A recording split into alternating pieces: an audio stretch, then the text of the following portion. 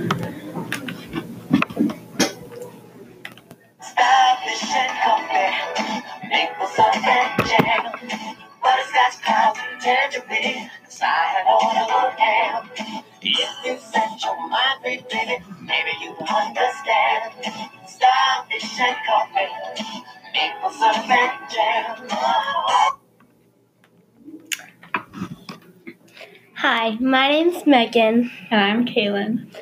And we're doing a podcast on the effects of coffee on children under age 13. So, Kaylin, we interviewed a couple parents ourselves. What do they think about letting their kids drink coffee? Most parents we interviewed cared when their kids started drinking coffee, and most of them wouldn't buy their child their own coffee. Most of them prefer that their children didn't drink coffee as long as they had control over the topic. Well, Megan, most of them said 16 and 18, and 16 was actually the lowest one for those that we interviewed. So most people don't want them to drink coffee at any younger age than 16 or 18. So, Kaylin, you yourself, you drink coffee, right? Every once in a while. And your parents buy you your own. Yes. But one thing that some parents don't really know too much about is that coffee truly does interfere with calcium absorption. So, Megan, what do you have to say about that?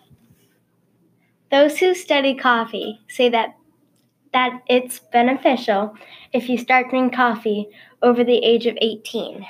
And I have to agree with that, Megan. Young children need calcium and need to take naps often.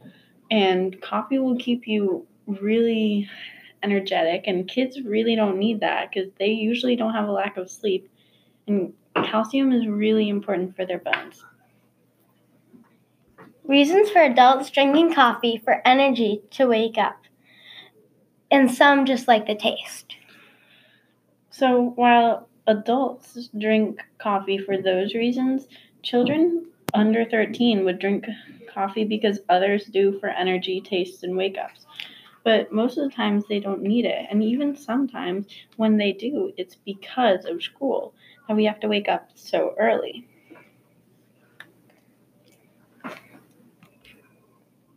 So caffeine and other stuff too, why is it taken into account only in coffee? Why not other stuff? Soda.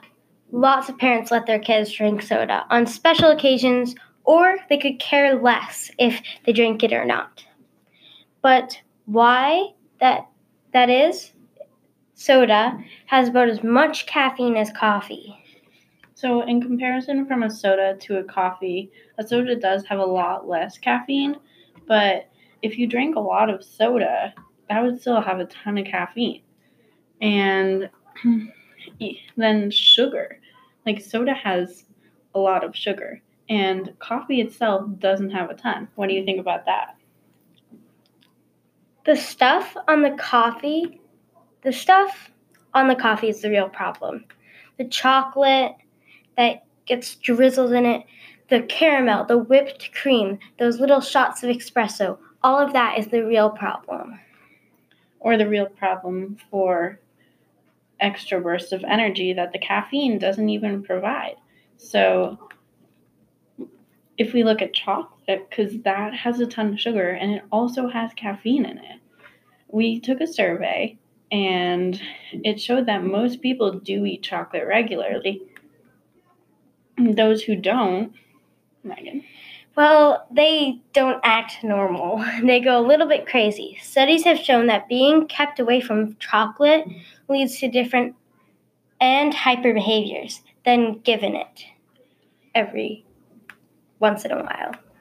Yeah, so what we're saying is that chocolate should probably be eaten more frequently because that can keep students and children from getting crazy when given some. That's why in school sometimes they made rules not to allow us to eat chocolate.